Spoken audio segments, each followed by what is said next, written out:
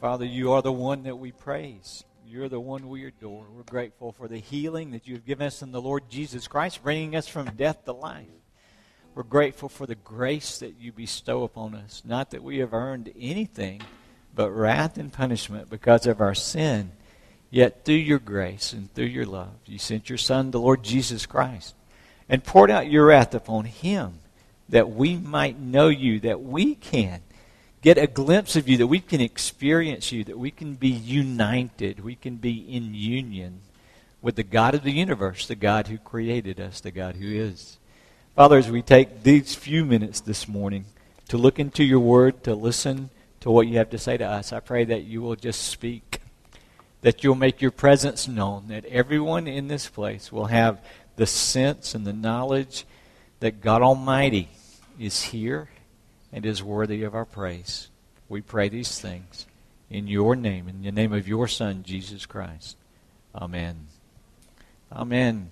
Several months ago, we got together as a leadership team, husbands and wives, and we sat around the table and we said, if we can only do one thing, what is the one thing that we could do? So I will pose that question to you as a congregation, not just the group that was in there. What we were trying to ascertain, to determine is, all right, what are the non-negotiables for this congregation? What are the non-negotiables for Pendleton Street Baptist Church, soon to become known as West End Baptist Church? What are the things that we have to hold dear to, or the things that we have to hold in value and grasp with both hands in our behavior and in our thinking and in our knowledge? And in what order of priority would they go? And so there's a lot of things that came up. I mean, missions is important. Would you agree? Telling the people of the world the good news of the Lord Jesus Christ. And yet, there is coming a day when there'll be no longer missions, when we're in the presence of God. Prayer is essential and vital in the life of a believer, in the life of a church. We need God to move and work, but there will be a time when we're with Him face to face and we experience His power and His presence unhindered. What is the core, the foundational, the key, most important thing for every believer and every church that follows God, not just this one? And the answer to that is worship. We worship. We exalt God and praise His name in all that we do and in every activity of our lives. That's our profession. It is a value that we have. God is central. God is the destination of our affection, if you will. God whom we love. God whom we adore. God whom we worship. And so this morning, we're going to take a few minutes to learn some things about worship, to learn some things about who God has called us to be and actually who God is. The text that Stephen read this morning in 1 Chronicles chapter 16 was a portion of a song of praise, a song of worship. And the events surrounding that, or you guys will be familiar with, that there came a time when the people of God, the Jews, had gotten very distant from God. The high priest at that time, his name was Eli. And Eli had become, and again, this is just description found in, I believe this particular passage is 1 Samuel chapter 6. It says, Eli had gotten heavy and blind and hard of hearing. Now, the reason that it described him at his age and in his physical condition, because it also described his spiritual state. He had gotten lax. He had gotten to where he wasn't hearing from God. He had gotten to where he wasn't seeing God or worshiping God. He had two sons, Hophni and Phinehas, and they were abusing the temple sacrifice. They still had tabernacle sacrifice. They still had a tabernacle. They still had the Ark of the Covenant of God in the Holy of Holies. They still received sacrifices, but there was no worship taking place. They were distanced from God. They were disobedient to God from the top down, Eli and his sons, and permeating the children of Israel. Well, an enemy came, the Philistines. You guys will be familiar with the Philistines. Seems like the Jews are always fighting with them. They worshiped the god Dagon and other gods.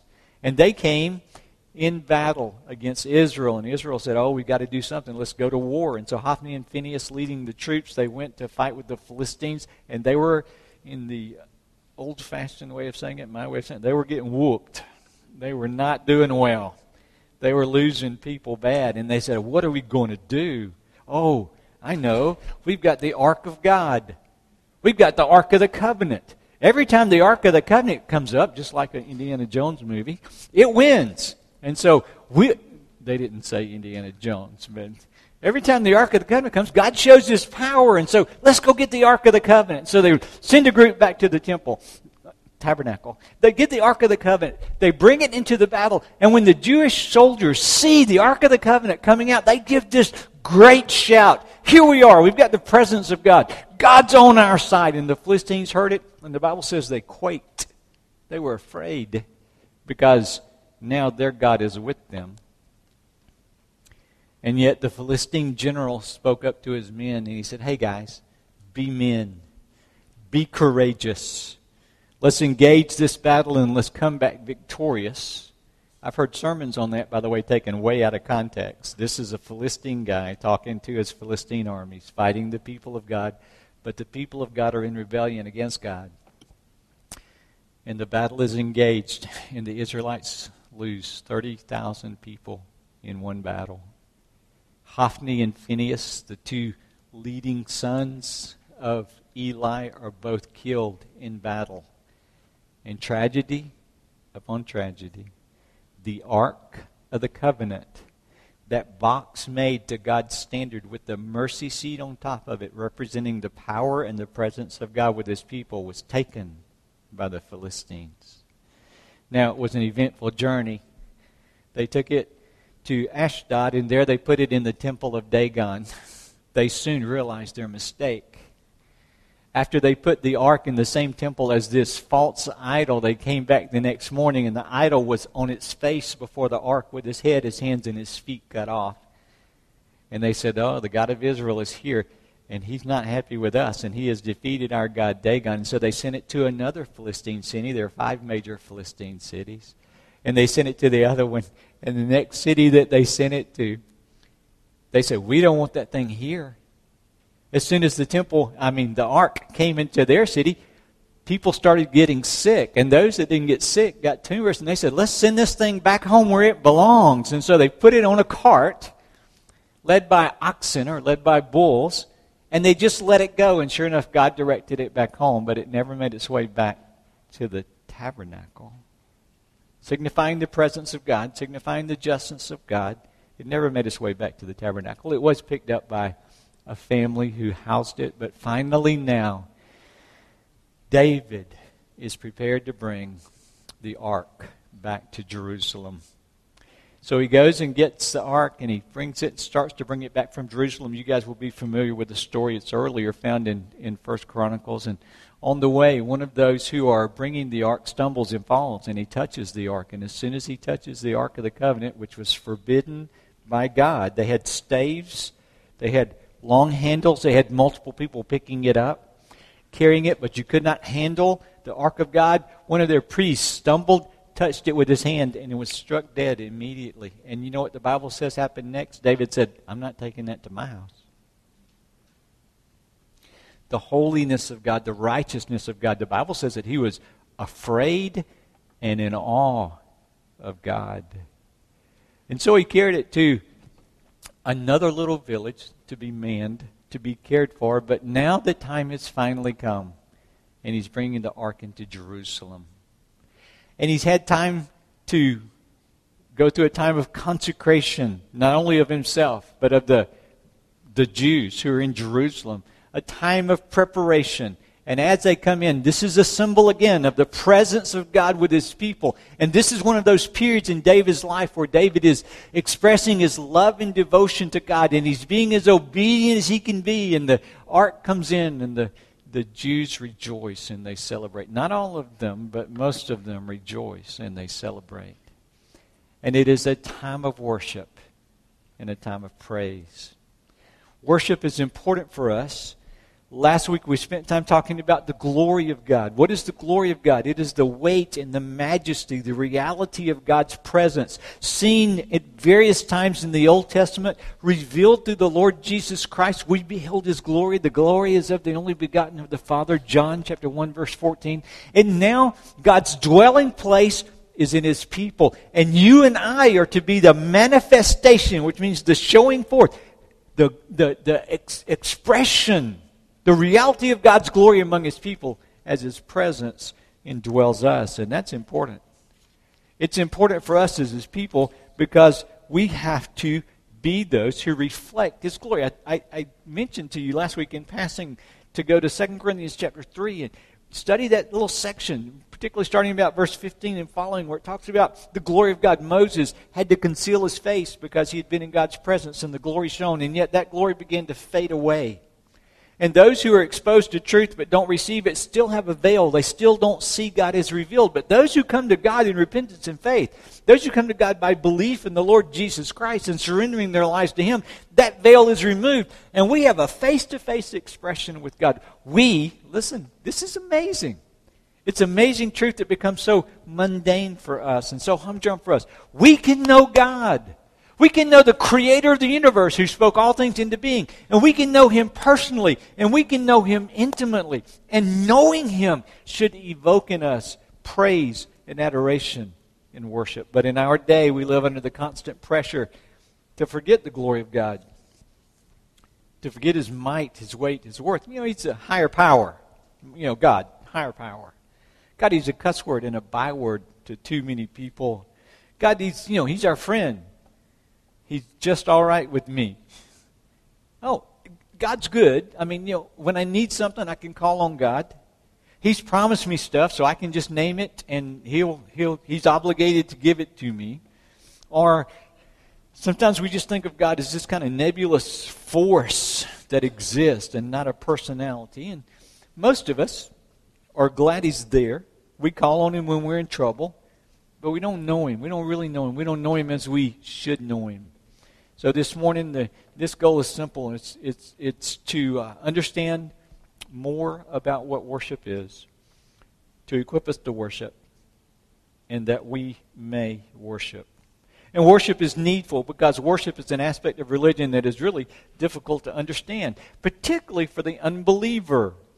After all, we have problems. We have troubles. There are financial problems. There are relationship problems. There are illnesses and sickness. There is sin and harm in the world. And so a lost person says, how can you worship a God that lets these things happen? And who do you know that demands praise and worship? Do you know people who say you have to respect me, you have to be in awe of me, you have to praise me, you have to worship me? There have been rulers in the past. There are petty rulers in the job and in different places where we may work or where we may serve. But everybody that we know that demands some sort of praise or reverence or awe, those are the ones who are needy. It is a prideful human that craves adulation and homage. And that need is rooted in our insecurity or in our insufficiency. And yet God is not needy, and God is not insecure, and God is all-sufficient. So let's take, again, a moment to talk about worship, genuine worship, the kind of worship that God desires and requires. Now, I started to just give you a Greek lesson, and I know that just thrills you no end.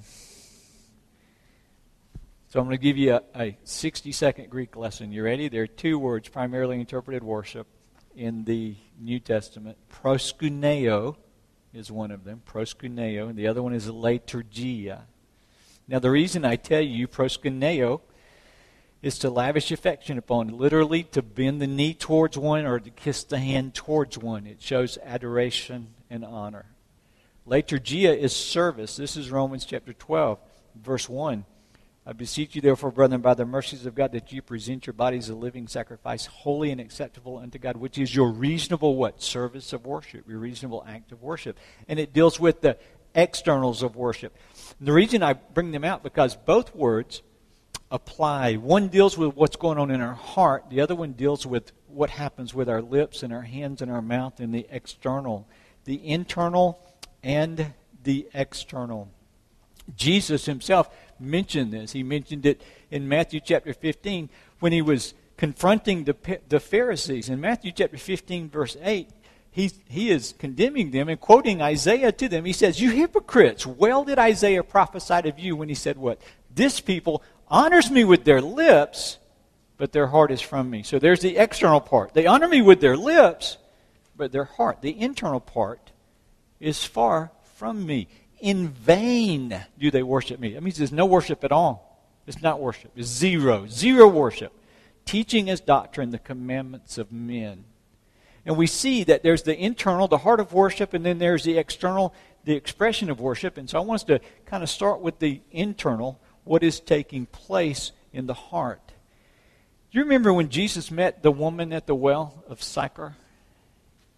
You remember the conversation that they had? She said, your folks say we should worship in Jerusalem. Our folks say over on Mount Gerizim.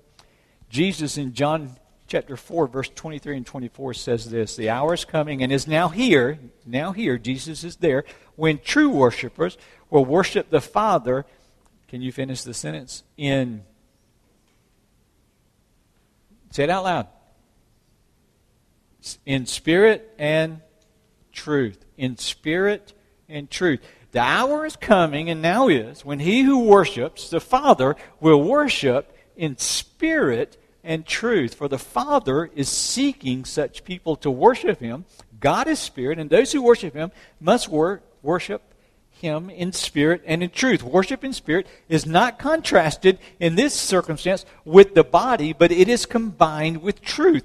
What that means is we have to worship God in truth. We have to see God as he has revealed himself, not as we would like him to be in some sort of personal idolatry or God that we create or redefining God to fit our desires, but to see him as he has revealed himself. A right appreciation of God's worth, treasuring God above all things.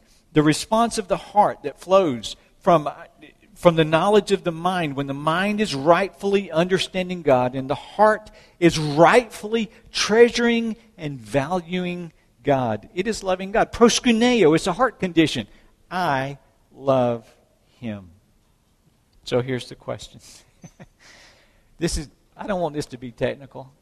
I want this to be practical. I want you to understand that there's an inside part and an outside part to this. And the inside part is that we have to fall in love with God and see his worth and his value. And we can't redefine him as the man upstairs. We can't redefine him as a higher power. We can't redefine him as good old grandpa God up there in his rocking chair, here to watch out for me, and he's prepared a place, and I'm going to go home one day. But he is transcendent. Are you familiar with the word transcendent?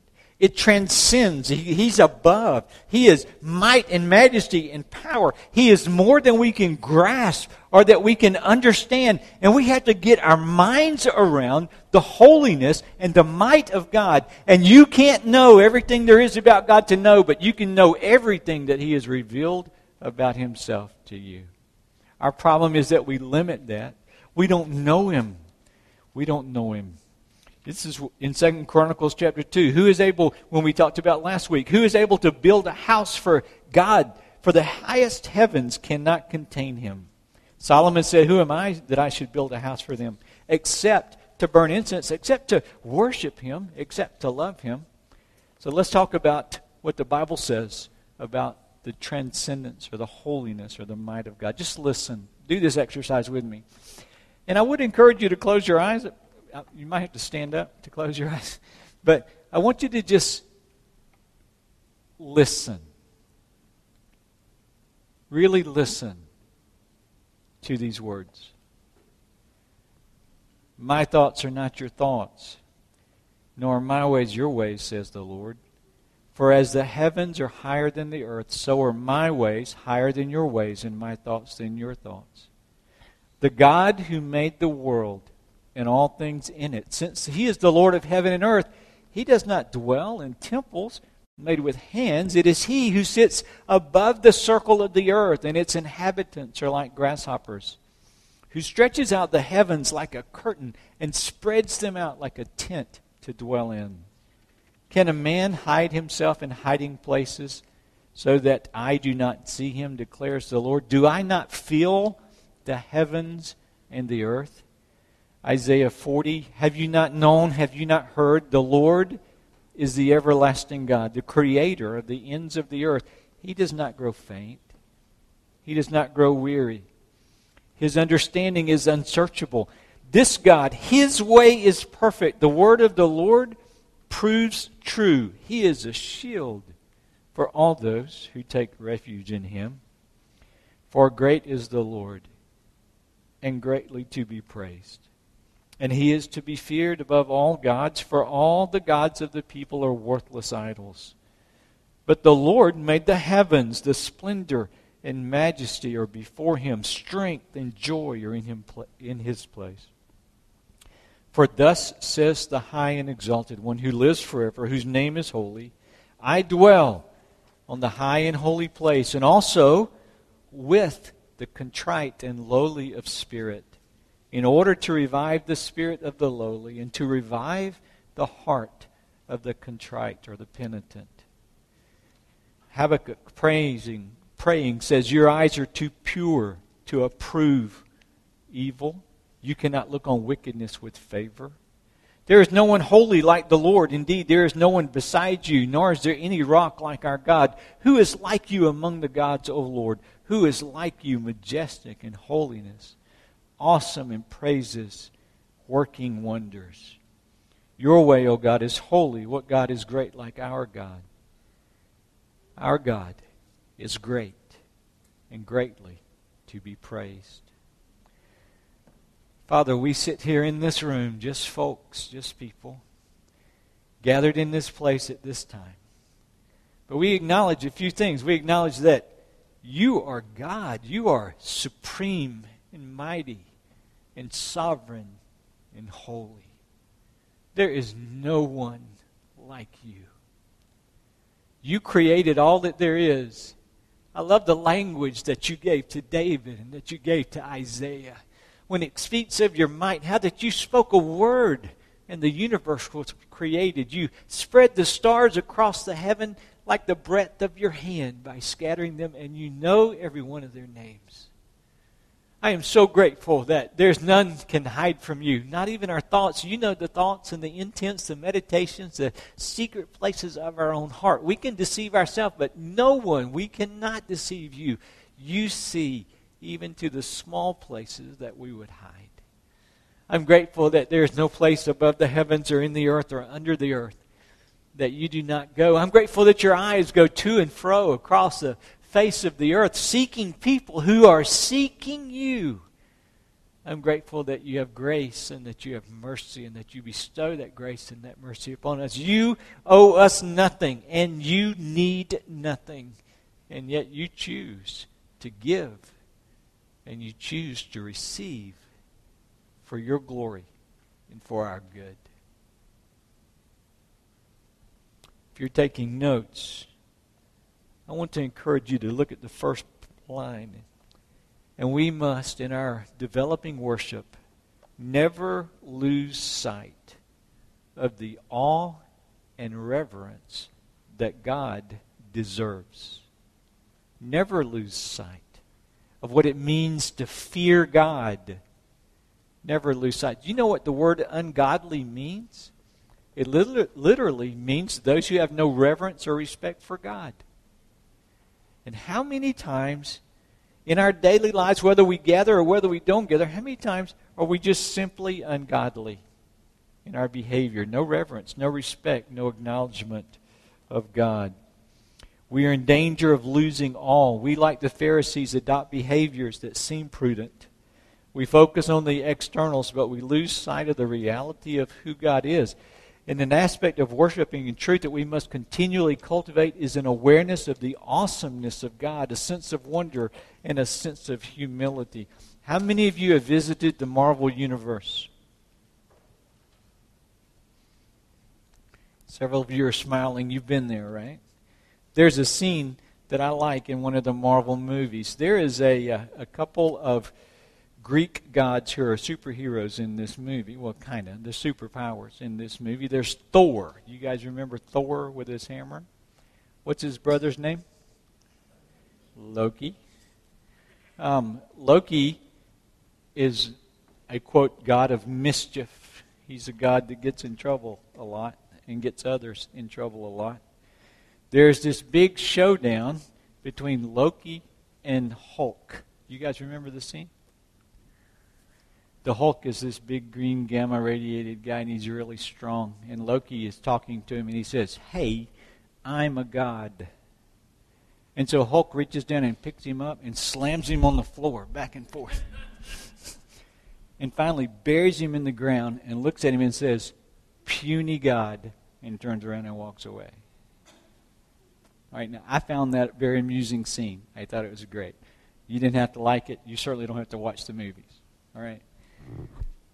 But I got to thinking, the way we talk about God, the way we think about God, the little bit of time that we spend praising God or acknowledging God, we treat God as though He were a puny God, not worthy of our respect and reverence. Now, I'm not equating God Almighty to Loki. I want you to understand, not the same. Not the same. But here's the good news. We don't have a puny God. We have a God of might and majesty and power and inestimable worth. And He's worthy of our praise.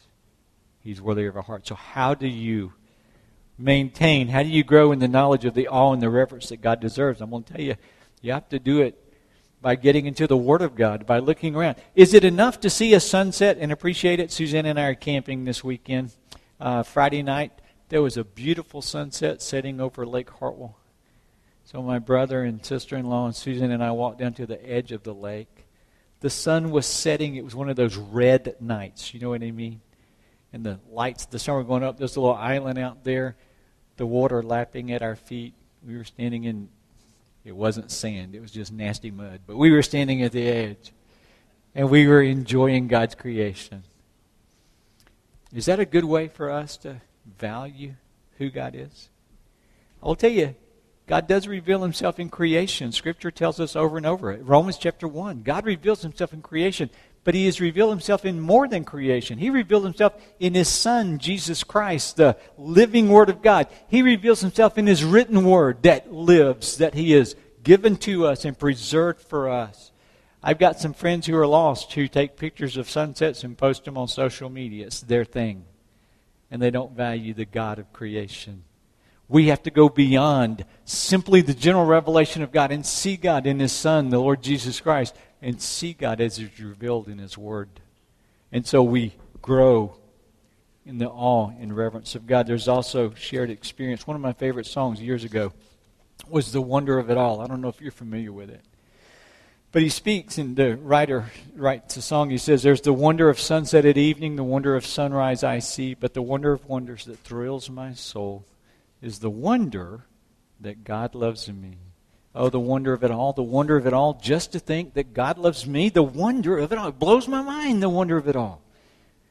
Just to think that God loves me. And here's the good news also. He knows you and you can know Him.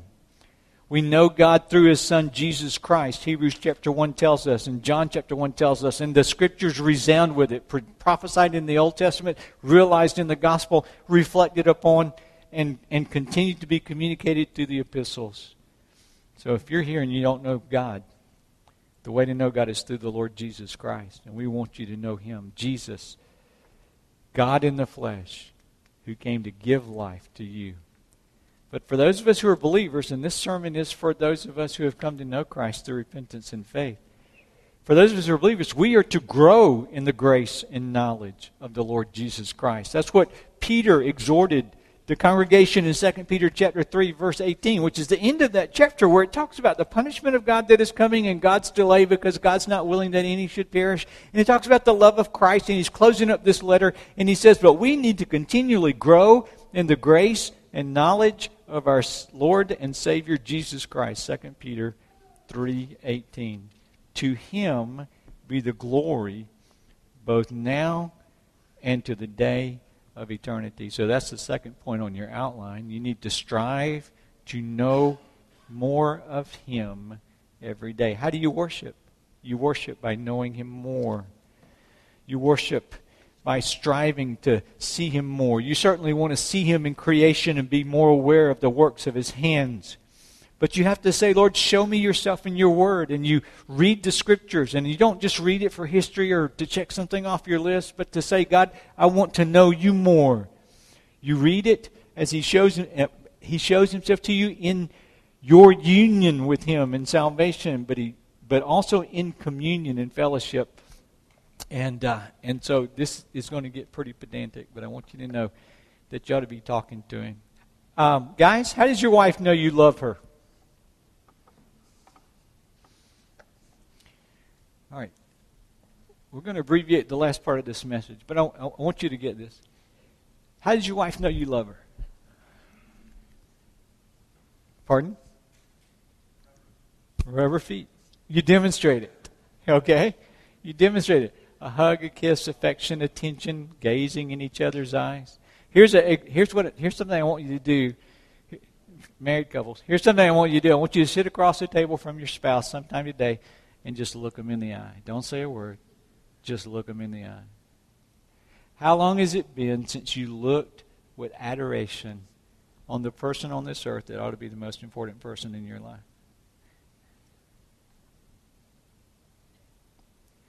Do you know what it is to look upon someone with affection? To look upon someone with love? There are some paintings that I wanted to show. I've decided not to show them today. But one of the paintings was simply titled, She Looks at Love. And it's a portrait of a woman who is just looking with this look of affection on their face. You know what it's like to feel affection and to express affection. And as you get to know someone more, you learn there's more to value. Now, with imperfect people, there's also graces that you have to extend and mercies that you have to extend. But with a holy God, He does not need grace from us, and He does not need mercy from us. We need it from Him, and He is perfect. And we are to look upon Him with adoration and affection. We're to fall in love with the Lord Jesus Christ. And we are to communicate that. The more we know Him, the more we love Him, the more we let others know. Now, why would a holy God demand praise? Why would a holy God demand praise? Is praise a common thing for people, by the way? Don't we praise food that we like? We had bologna and cheese curds this weekend at the campground. I'm not going to praise that for you. We also had barbecue. I'll praise that all day long.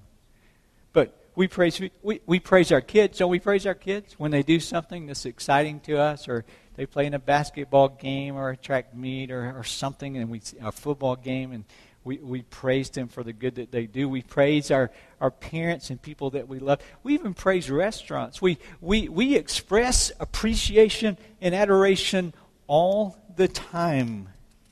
So why would we worship a God who does not need anything from us? Here's a quote from C.S. Lewis that I found really helpful. It's in his book, Reflections upon the Psalms. And it says, the most and obvious fact about praise, whether of God or anything, had strangely escaped to me. I thought of it in terms of a compliment or approval or of giving honor. I'd never noticed that all enjoyment spontaneously overflows into praise, unless their shyness or the fear of boring others is deliberately brought in to check it. The world rings with praise. Lovers praising their mistresses like Romeo praising Juliet and vice versa. Readers praising their favorite poet. Walkers praising the countryside. Players praising their favorite game. Praise of weather, wines, dishes, actors, motors, horses, colleges, countries, historical personages. Children, flowers, mountains, rare stamps, rare beetles, even sometimes politicians or scholars. Except where intolerably adverse circumstances interfere, praise almost seems to be inner health made audible. I had not noticed either that just as men spontaneously praise whatever they value, so they spontaneously urge us to join them in praising it. They say things like, look, isn't she lovely? Or wasn't it glorious? Or don't you think that's magnificent? The psalmist, in telling everyone to praise God, are doing what all men do when they speak of the thing or the one that they care about. My whole, more general difficulty about the praise of God depended on my absurdly denying to us, as regards the supremely valuable, what we delight to do, what indeed we can't help doing about everything else we value. So what's the answer to why we should be okay with God deserving our praise? It's because He's praiseworthy. Because we praise what we admire, we praise what we love, we praise what we value. He is most admirable, most lovable, most valuable, and our praise flows from our hearts, through our lips, and our lives. Our praise not only expresses, but completes our enjoyment. It is God's appointed consummation. The delight is incomplete until it is expressed. And so, here's the external part of praise, or at least one of them. Speak. Speak to Him. Speak to yourself. Speak to others about Him, praising Him. Isn't God good? He's good indeed. Years ago, I was at a camp meeting, and I won't tell you what that is if you don't already know, but it was a worship service, if you will. And we had a worship leader, and he was leading us in a song. And the song had the chorus that simply said, I love Him, because He first loved me and purchased my salvation on Calvary's tree. Now, with apologies to those of you who can sing, I want you guys to do this with me. Will you do this? The chorus goes, I love Him, because He first loved me and purchased my salvation on Calvary's tree. All right, that was rehearsal. Are you ready? I love Him, because He first loved me and purchased my salvation on Calvary's tree. Now I want you to do something else. And this is what that song leader did that day. And it helped me. And I hope it helps you. I want you to stand up. And I want you to change third person him to second person you. And I want you to sing that same song to the Lord. Will you do that?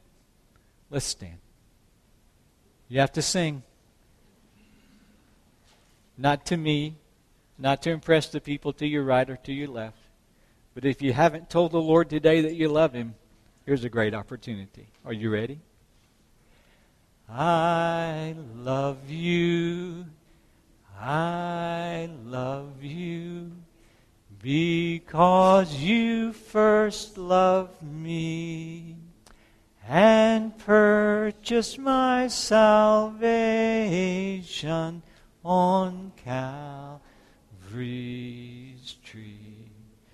Father, as inadequate as the expression of our adoration sometimes seems and sometimes feels, it is what completes our acknowledgement of your praise, of your worthiness, of your value, of your awe, of your weight and your glory. And so, Father, I pray that you will receive this humble attempt at praise for what it is, an expression of appreciation from imperfect, stumbling children, acknowledging that your Father, transcendent God, yes, but also intimate Dad, that you welcome us into your presence, that you don't diminish yourself that we might know you, but that, Father, you enable us to get glimpses of your glory. You reveal yourself to us so that we can see you and walk with you. Help us to be like we sang in the first part of this service.